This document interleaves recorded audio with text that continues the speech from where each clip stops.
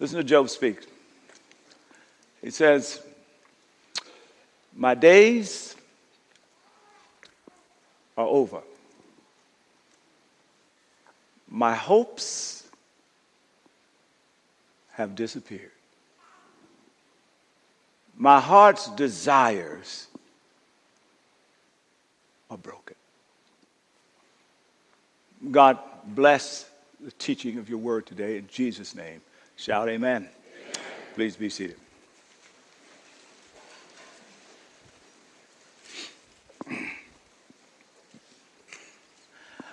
I was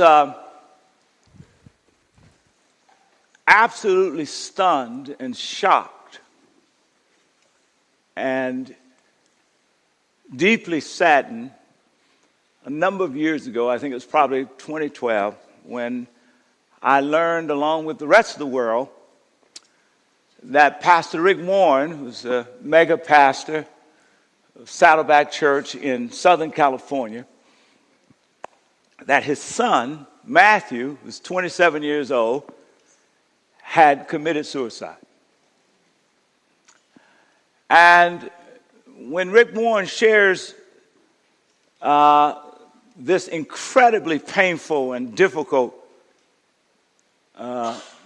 story of suffering in his life, which came out of a context of suffering, he points out that particular Easter, Saddleback had attracted the largest crowd ever. They had 55,000 people to show up for Easter at Saddleback.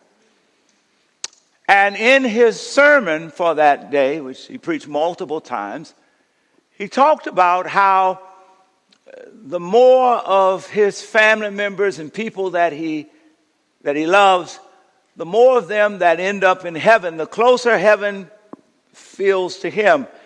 And he talked about his mom that was there, his dad and his brother. And Rick says that he had no idea that 5 days later, his son would take his life and would end up in heaven.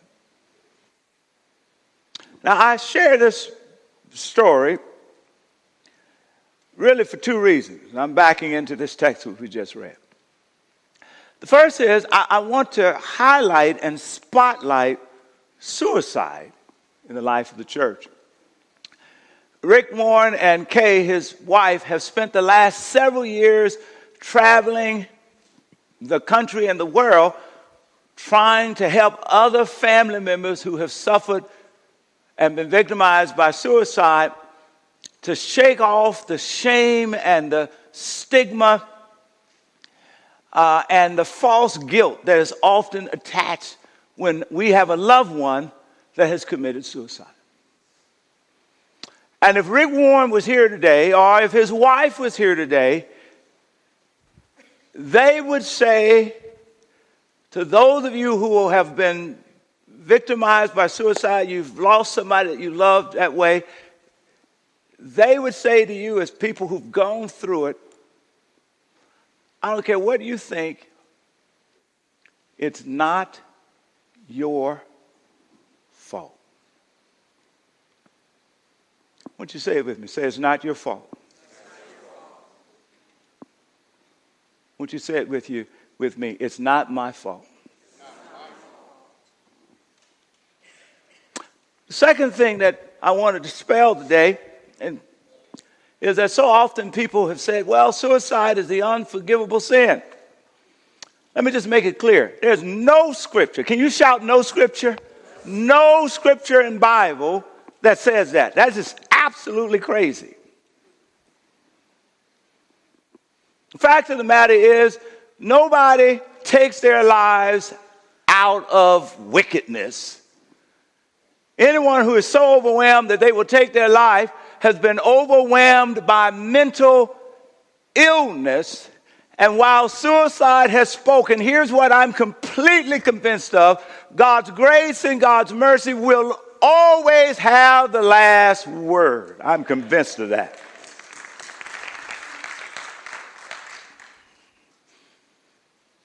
So I want to point that out. Now, we get here because you cannot read the book of Job without dealing with the fact that Job is deeply depressed. And that Job, throughout the book, starting in chapter 3, contemplates and talks about death in a variety of ways. So I just want to deal with that today, if you will. And it's captured right here in this passage that I selected. As Job says, my days are over. My hopes have disappeared. My heart's desires are broken. It's Job talking about his depression. In chapter 6, verses 2 to 3, he puts it this way. And let me, as I frame it, let me say that when we talk about depression this way, I like to describe it in two different ways. One way to describe it is that depression can be the result of our suffering. Say it with me. Say, depression can be the result of my suffering. This is what's going on for Job. As Job, Pastor Rick Warren lost one son. Job lost 10 kids. Surely he had a reason to be depressed. Right? Pastor Rick Warren still retained his wealth from the millions of dollars he made selling Purpose-Driven Life. Job lost all of his wealth. Pastor Rick Warren is still healthy and able to preach and live with vigor. Job lost his health. Surely he had a reason to be depressed, which was brought on by his suffering. Here's how he describes it in chapter 6. Basically, I'm paraphrasing here. Job says, if I could take all of my anguish, if I could take all of my misery and pile it up on a scale, I'd put it on one side of the scale. And then if I could take all of the sands of the world, all of the sands from all of the seas in the world and pile it up on the other scale, my misery would far outweigh those sands. Can somebody shout burden down? That's what depression does. It brings us down. So we're uncomfortable with depression. We don't often talk about it. But the fact is, 15 million people every day struggles with depression. And most of us who deal with depression, and let me just tell you, life will give you a variety of reasons to deal with depression. Listen, I get depressed just watching the news. Matter of fact, I said last week, I'm not watching the news. This is messing me up.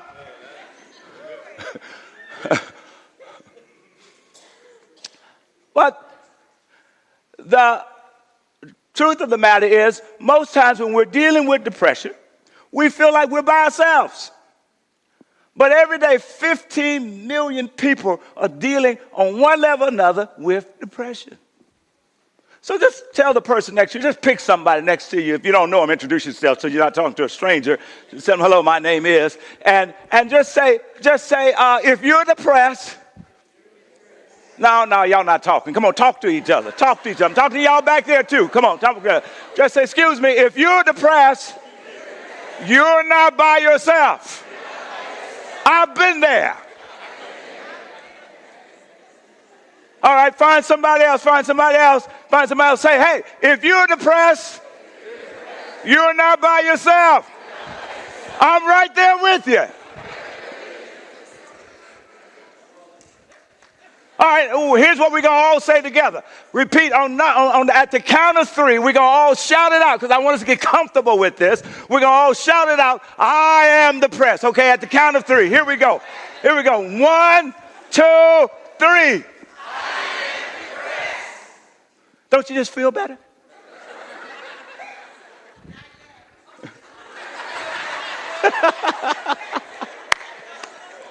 We're going to get there, I promise.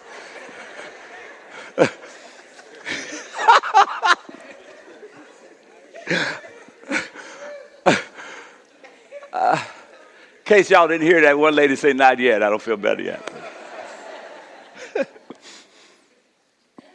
The first step is to acknowledge it. Own it. Not try to hide it. Pretend like it doesn't exist. My daughter from time to time would tell me that the Nile is not just a river in Africa. And I remind her, girl, I'm your daddy. Be careful.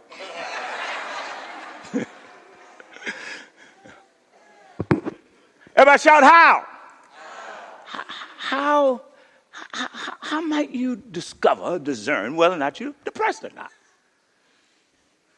I'm going to give you a couple of examples. Remember, Job is saying, my days are over. My hopes have disappeared. My heart's desires, all my dreams are shattered. How might you know? Well, here's some things to think about. Number one, if you've experienced a sudden shift in your sleeping pattern, and all of a sudden you're sleeping more than you normally sleep, and it's hard for you to get out of bed, and you just kind of want to just miss work. You just kind of want to just stay there. Or the reverse. You're sleeping less and less and less, and maybe you're sleeping 1 or 2 hours a night. You could be depressed. Or you've experienced a shift in your eating pattern, and you're eating more and more and more than the norm. Just eating everything. Or the reverse, you're eating less and less, you barely eat. Maybe you are depressed. Or you've lost interest in recreational stuff that you typically like to do. Playing tennis, basketball, watching certain TV shows, playing card games, etc. And all of a sudden you have no interest for that at all. There's nothing that moves you. Potentially you're depressed, or you're now disconnected. You're moving into isolation. You have no emotional connection. Or if you're married, you have no interest sexually in your partner. Whatever the case might be, yet you're emotionally disconnected. You could be depressed. Or you just feel numb all the time. Numbness really means you don't feel, right? You just exist. Right? You're thinking about death more. And you're always beating yourself up and talking about how horrible you are and basking yourself. Or maybe you just feel like you're lost in a dark hole with no windows, no way to climb out. Your body aches for no particular reason. Just your arm is hurting today, your leg is hurting tomorrow, your head is hurting. Just because depression comes out physically. Or maybe you're known for really dressing up, and you're the guy, man. You're always wearing your cologne. Your stuff is all matching. You're lady, man. Your hair is always, in just where it ought to be. But for the last week or two, or the last month, you're just like, I'll just wear anything. And no, I'm not combing. I forgot. Did I not comb my hair today?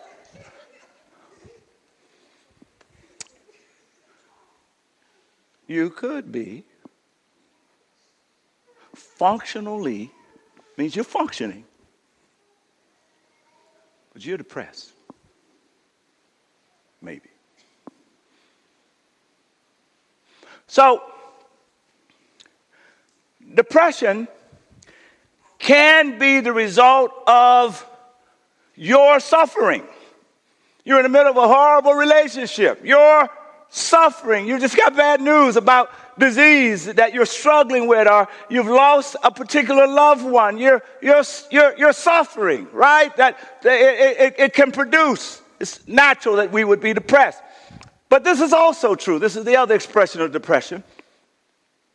While it is true that depression can be the result of suffering, it is also true that depression can be the source of suffering.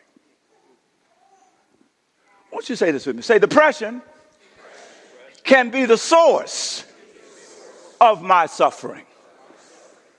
This was Rick Warren's son's situation. This was Matthew's situation. From a little boy, he had struggled with depression. He was raised in an upper middle class home. He never wanted for anything materially. He was a really good student in school. He was known for his love for Jesus and his love for people. He was always surrounded by loving and supportive family, always surrounded by loving, supportive family. But throughout his years, particularly his teenager years and his young adult years, it was not his external environment that made him depressed. It was what was going on inside of him that made him depressed. And what we've learned is that oftentimes depression feels spiritual or it feels emotional, but when it becomes kind of chronic and long-standing, that more often than not, it's physiological. Chemicals get off balanced in our brains, and there are other physiological sources that will drive deep, dark depression. And so, how do we deal with it? Well, we say to people, those who are followers of Jesus in particular, we say, well, if you find yourself depressed, you say, well, you need to increase your prayer life, and God knows that is true. You should wrestle with depression and whatever the source is in your prayer. That's right, but sometimes you need more.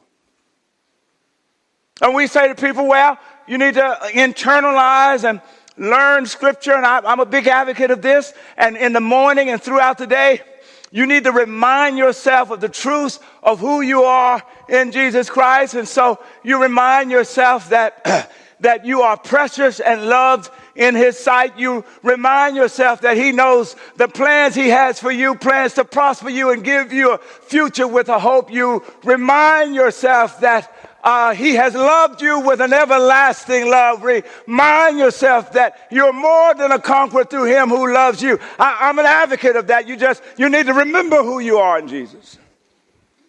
You need to be able to kind of speak to yourself. But sometimes you need more. And there are those who would tell us, and I'm an advocate of this, that if you're part of a big church, like just join a small group and be honest in that group about whatever your suffering is. That deepens the intimacy. You share, they share, and God can work in that. And I'm a big advocate of that. But sometimes you need more. Sometimes you need a physician or a therapist.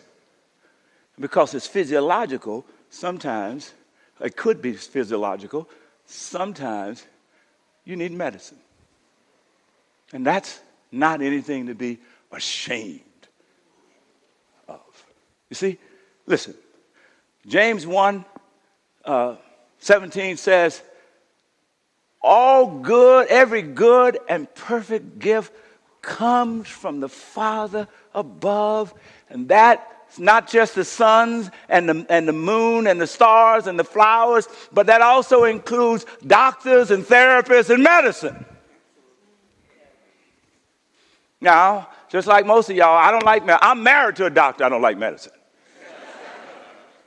And you've heard me share before that a number of years ago when I found out I had high blood pressure, I went to the doctor, and the doctor said to me, your great-grandparents had it, your grandparents had it, your mama had it, you got it, it's in your family. Let me put you on some medication. Oh, no, don't put me on no medication. I'm going to go home and pray. I'm a preacher. I got deep faith. I know God. Come on now. And God can handle my high blood pressure. I don't need you. So I went on home and prayed. He said, all right, I want you to come back in 2 months, and we'll check your blood pressure. Yes, sir. And I went home and I prayed and I fasted, did all that stuff. And then I came back 2 months. He checked my blood pressure. He said, bye. He said, your blood pressure is higher now than it was before.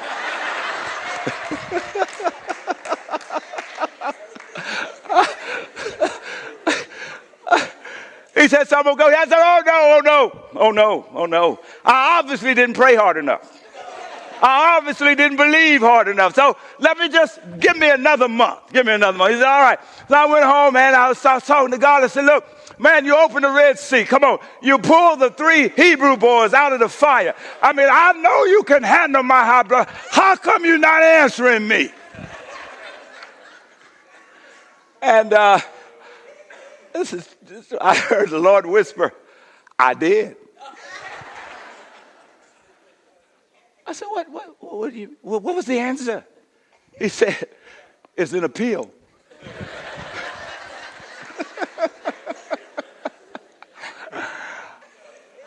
So I went and took my medicine, y'all, and voila, miraculously, my blood pressure's fine. Every good and perfect gift comes from the Father above. That includes medicine. Take your medicine. Part of God's miraculous power made accessible. So, all right, we've got that established. That's kind of the breadth, the range of depression. Let me take a turn now. How do we use our spiritual resources to help us to navigate those seasons when we are saying exactly what Job has said? My days are over. My hopes have disappeared. My heart's desire, dreams, are all shattered. If you're looking at this text or you're taking notes, I want you to circle or just write really big this part of the passage that it says, because this is the center of it, my hopes have disappeared. Now, I want to point out that just because your hopes have disappeared does not mean that your hope is gone. It just means you can't see it because of the darkness that depression surrounds you with. So how do I do? Well, everybody shout, how? All right, I love the questions. Here it is. The first thing. The first insight we have to get is, built into every season of suffering is an elongated season of waiting. Can you say waiting? It's waiting. Nothing exposes our sense of powerlessness like having to wait in a season of suffering. That's why the Bible is replete with scriptures that declare, like Psalms 27:14 declares, wait on the Lord and be of good courage, and he will strengthen your heart. Wait, I say, wait. But the problem is, it's antithetical to the mindset of our culture. Waiting is hard enough, period. It was hard in Job's day. It's super hard now, y'all, because the culture is all about fast. Come on, fast lane, fast pace, faster internet, fast, more instantaneous information through my smartphone. Come on now, instant soup, instant oatmeal, instant grits, instant tea. Come on, instant coffee. I mean fast, instant, right now. Shout right now. My wife went to Costco the other day because I like oatmeal. And I like all nuts and raisins in it. And she helps put it together for me. And she went to Costco's and she came back home. She said, baby, I bought you something. It was a big old box. And in the box, these little packages. And it had oatmeal in it with raisins and berries and all that. She said, baby, all you have to do is open it, pour it in a bowl, and put some hot water on it.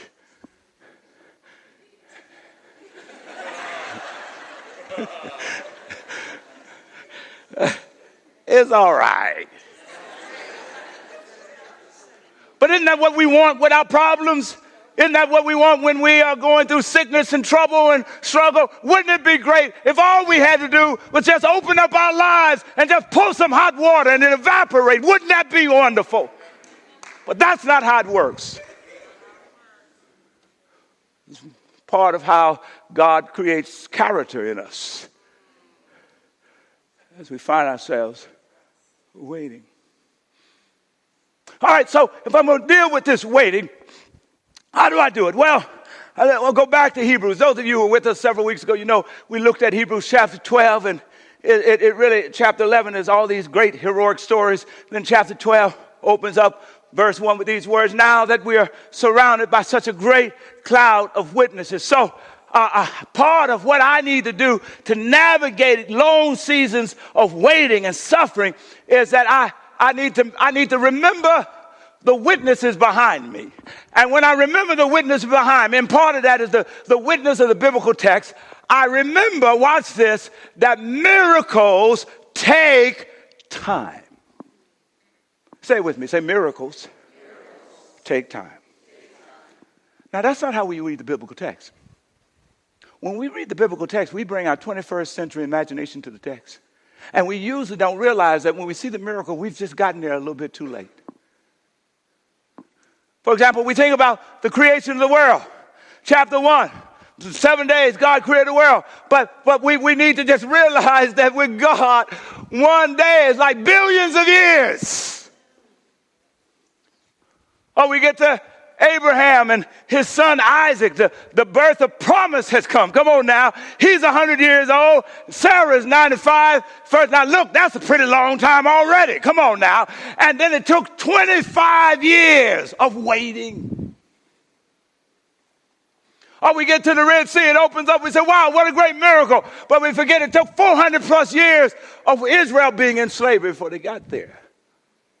Or we see Joseph, second in command in Egypt. But we forget that the journey from the prison to the state house was a 27-year journey. Or we read the New Testament and we see a man at a pool. And God says, Jesus said, you want to be made whole. And he gets up and he walks away. And we say, wow, what a miracle. But we forget he was at the pool for 38 years. Or we see a woman who touches the hem of Jesus' garment and her issue dry up. God knows we got some issues that need to dry up, y'all. But it took that woman 12 years before she got there. Miracles take time. So tell the person next to you, just say, wait. You are probably in the middle of an unfolding miracle. Tell them.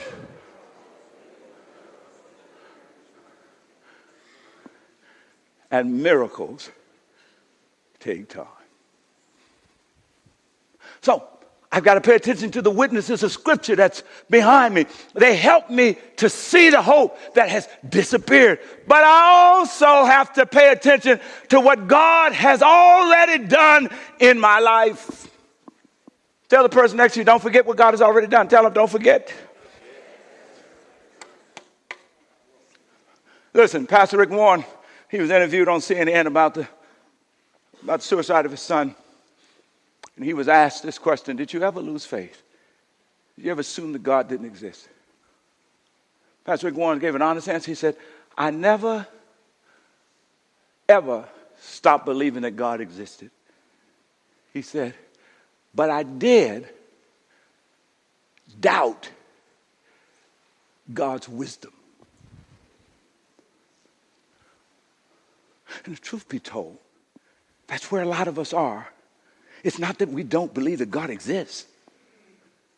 It is that we doubt.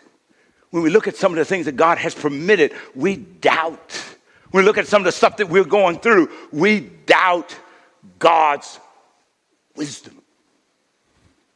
Translation, we believe in God, we just don't think we can trust Him. No, I get that easy. I've been there, y'all.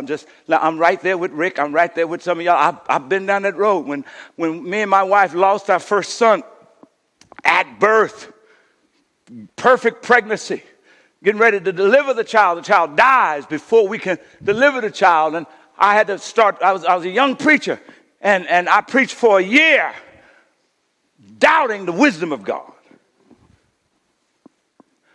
For a year, I was wrestling with God, and I said, God, I was just like Job. If you read through the chapters of Job, a couple times Job said, God, you made me look like a fool. And I said to God, God, you know, you made me look like a fool. I'm laying my hand on my wife's belly, praying for him, speaking God's word into the life of this child. And then at the very end, it's going to go well, and you're going to take the child at the end.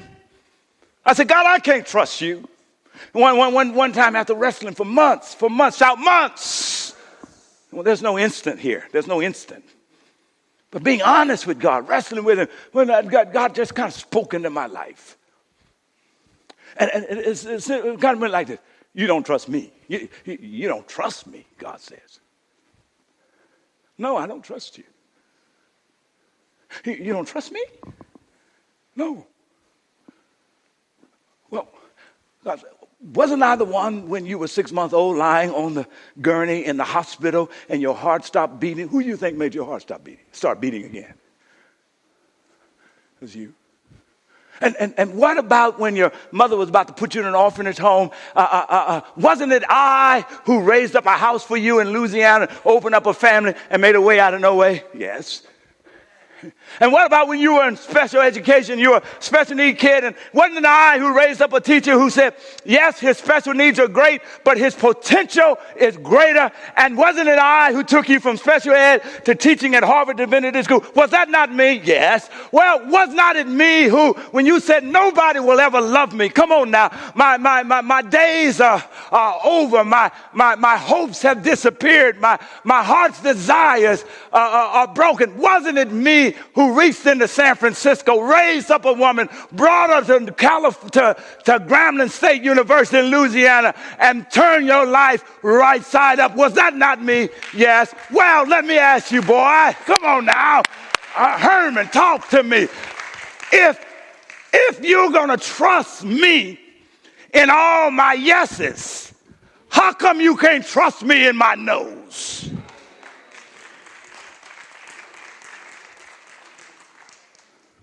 What do you mean you don't trust me?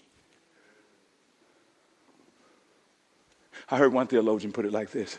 If you and I knew everything that God knows, we would make the same decisions that God makes. But we don't. So we're called to trust God in the no's. Just like we celebrate God in the yeses. So here's what you do. I want you to make a pre-depression list. Make a list before you get depressed, because I promise you, you will get depressed. But some folk call it a gratitude list, that when you get home, I want you to take some time and just start writing out all the different ways that God's miraculous power, that God's miraculous love has been at work in your life from childhood to today. The ways that he delivered and rescued and blessed and elevated you. And just put it, you fill up some pages if you're honest about it. Come on. And then the next time that you're in a dark place, pull out your gratitude list and remember that God is still God. It'll help you see the hope that you do not currently see. And then thirdly, and I'm moving into my just stay with me. I got this one more point after this. We're surrounded by such a great cloud of witnesses. Check the witnesses, the biblical stories, the stories of what God has done in your own life. Check the witnesses behind you. Fix your eyes on Jesus ahead of you. The text says, fix your eyes on Jesus who endured the cross. Come on now. Despising his shame. And ultimately, he now sits on the right hand of the Father. Come on now. It says, remember him so that you will not grow weary. Well, what is he saying? Here's what he's saying. The next time you realize that you're in a dark hole and it looks like your hope has totally disappeared, just remember that if it's true that Jesus died on the cross, and it is, and if it's true that he got up from the dead, and it is, and if it's true that he's got all authority of heaven and earth in his hand, and it is, and if it's true that he is your Lord and your Savior and your eternal friend, and he's with you, come on now, then it is also true that weeping may endure for the night, but joy will come in the morning. You just have to live through the night. And sometimes the night can stretch across months, but you got to live through. Tell the person next to you, live through the night. All right. Now, if I was in a Baptist church, and I'm not,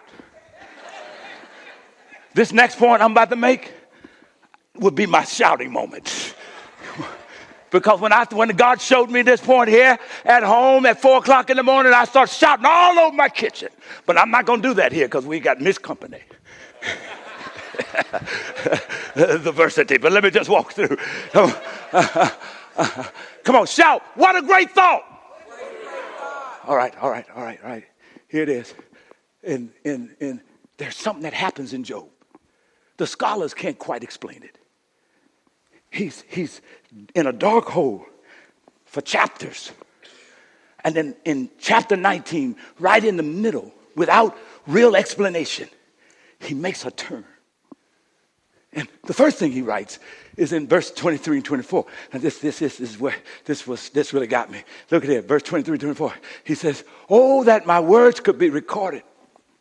Oh, that they could be inscribed on a monument, carved with an iron chisel and filled with lead, engraved forever in the rock." If only there was some way, technologically, this is long before the time, that we could just record what I'm saying now, so that generations from now, that they could be blessed by this experience. They could, in a sense, prove or disprove the reality of what I'm arguing. If only I could engrave it in a monument. Well, listen, he didn't know, but 3,000 years later, we're reading these words. So in other words, God saw to it that they got engraved. Come on now. Now here's my shout. I'm not going to shout, but here's what makes me happy. Listen, some of y'all in your dark places feel like you're all by yourself. Feel like nobody sees you when you cry. Nobody sees you when you love. Nobody sees you when you do acts of righteousness. Nobody really cares. Come on now. When you do acts of kindness for God. But God wants you to know today, he sees you. Come on now. And he's writing it down. He's got a record of it, y'all. And at the end of the day, you're not performing for your boss or your spouse or your child. You're living faithfully for God. And he says, I have the record. The angels can read it. Come on now. God says, I'll read it and be inspired.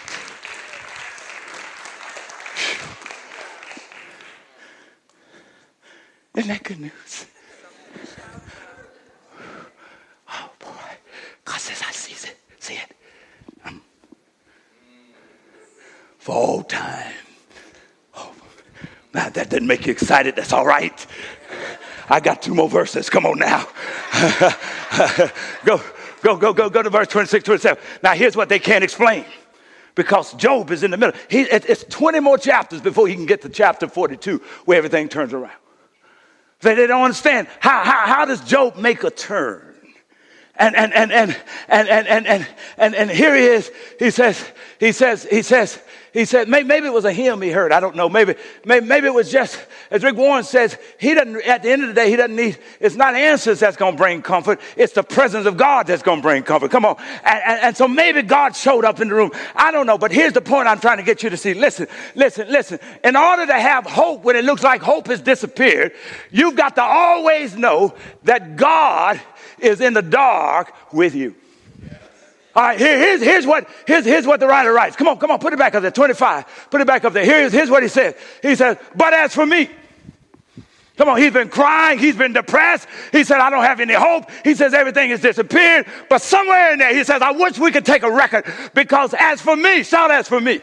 Not you, Pastor, not you, Angel. Come on, not you. Job says, I'm talking about me right now. Come on now. The one who's lost 10 kids, the one who's lost his wealth. As for me, I know, shout, I know. that my Redeemer lives. He will stand upon the earth at last. Come on now. And after my body has decayed, he has no theology of resurrection. Where in the world is this coming from? Some revelation that popped into his soul. After my body has decayed, yet in my body I will see God. Come on now. And then he says, I will see him for myself, y'all. Come on now. Yes, I will see him with my own eyes, and I'm overwhelmed by this thought.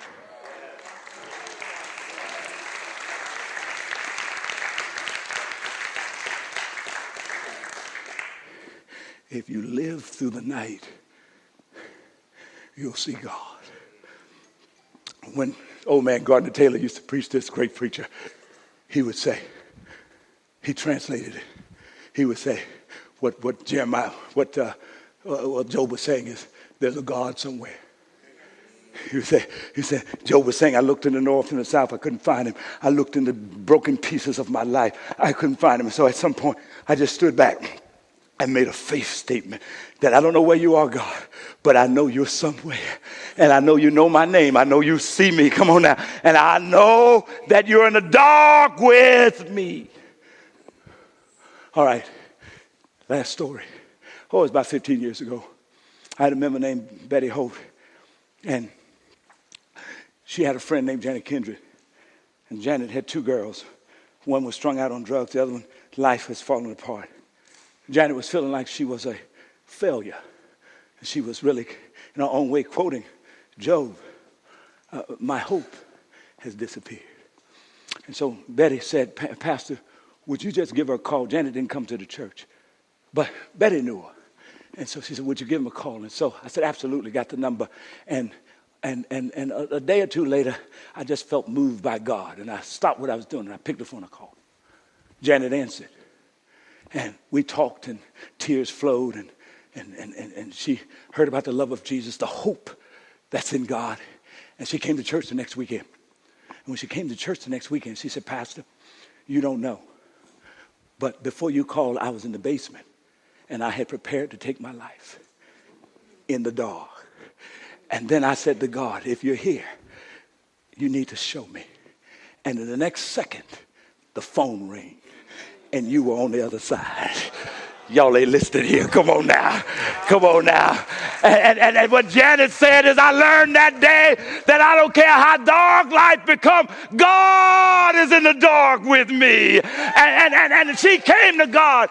And later on, her daughter came to Jesus and became set free of drugs. And she's living an amazing life. Her other daughter, the same way. Yes, God says, I'm with you in the dark. Just believe that I'm with you. I'm with you. I'm with you. I'm with you. And that makes all the difference. Give God a hand praise. Amen.